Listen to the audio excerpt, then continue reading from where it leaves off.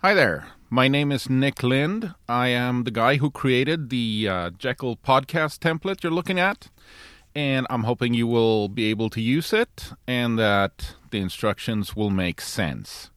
So I thought, since this is a podcast generator, why not include a podcast that kind of covers what the readme file has? So this thing is based on the standard Jekyll template. And then I did a ton of groveling around, downloading other podcasts' RSS feeds, downloading the MP3 files, looking at how they made them, so that I would be able to build something from scratch. I mean, you can always install WordPress, install some more or less janky plugins, and get a podcast up and running. But I wanted to understand how everything works, all the little pieces. So the features of this particular thing, it includes a media element component, so that out of the box, it will allow people to play your podcasts right on the site. The RSS feed is iTunes compatible, nailed it in one. The design is responsive, so it'll look good on variously sized devices. And I made it as simple as possible to configure.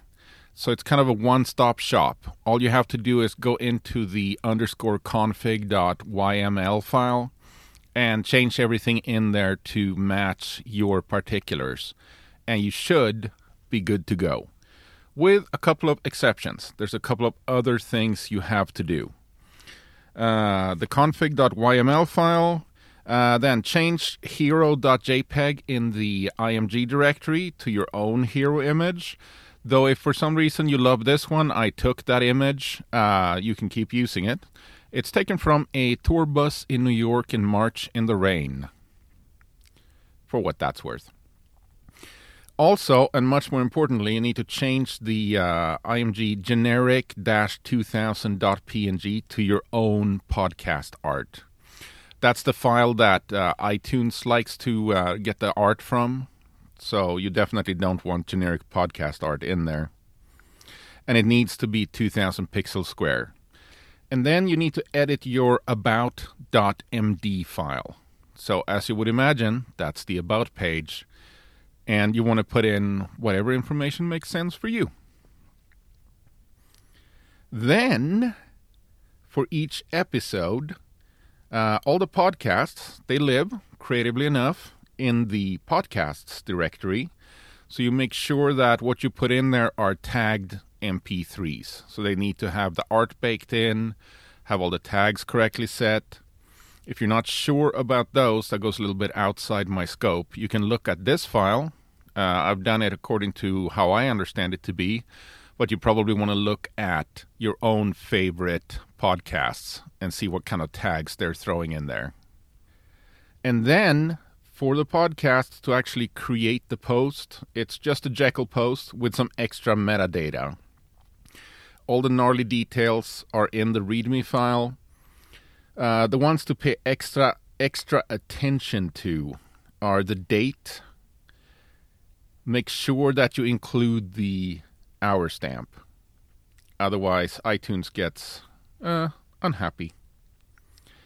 And the length, you need to get the file length in bytes. Easiest way is, if you're on Mac OS X, just do get info in the Finder, take out the commas. If you're on another platform, I'm sure the internet will tell you how to extract this information.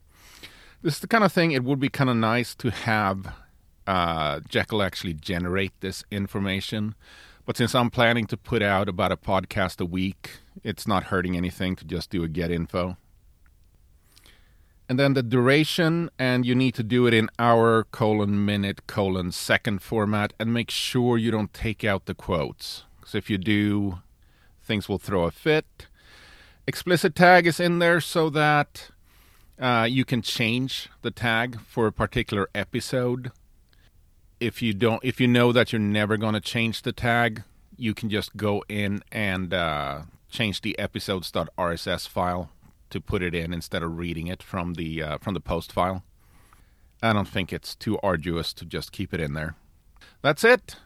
I genuinely hope this is useful to somebody. If you have any questions or comments, go ahead and contact me. I'm Nickel at thecoredump.org. That's NICL at thecoredump.org.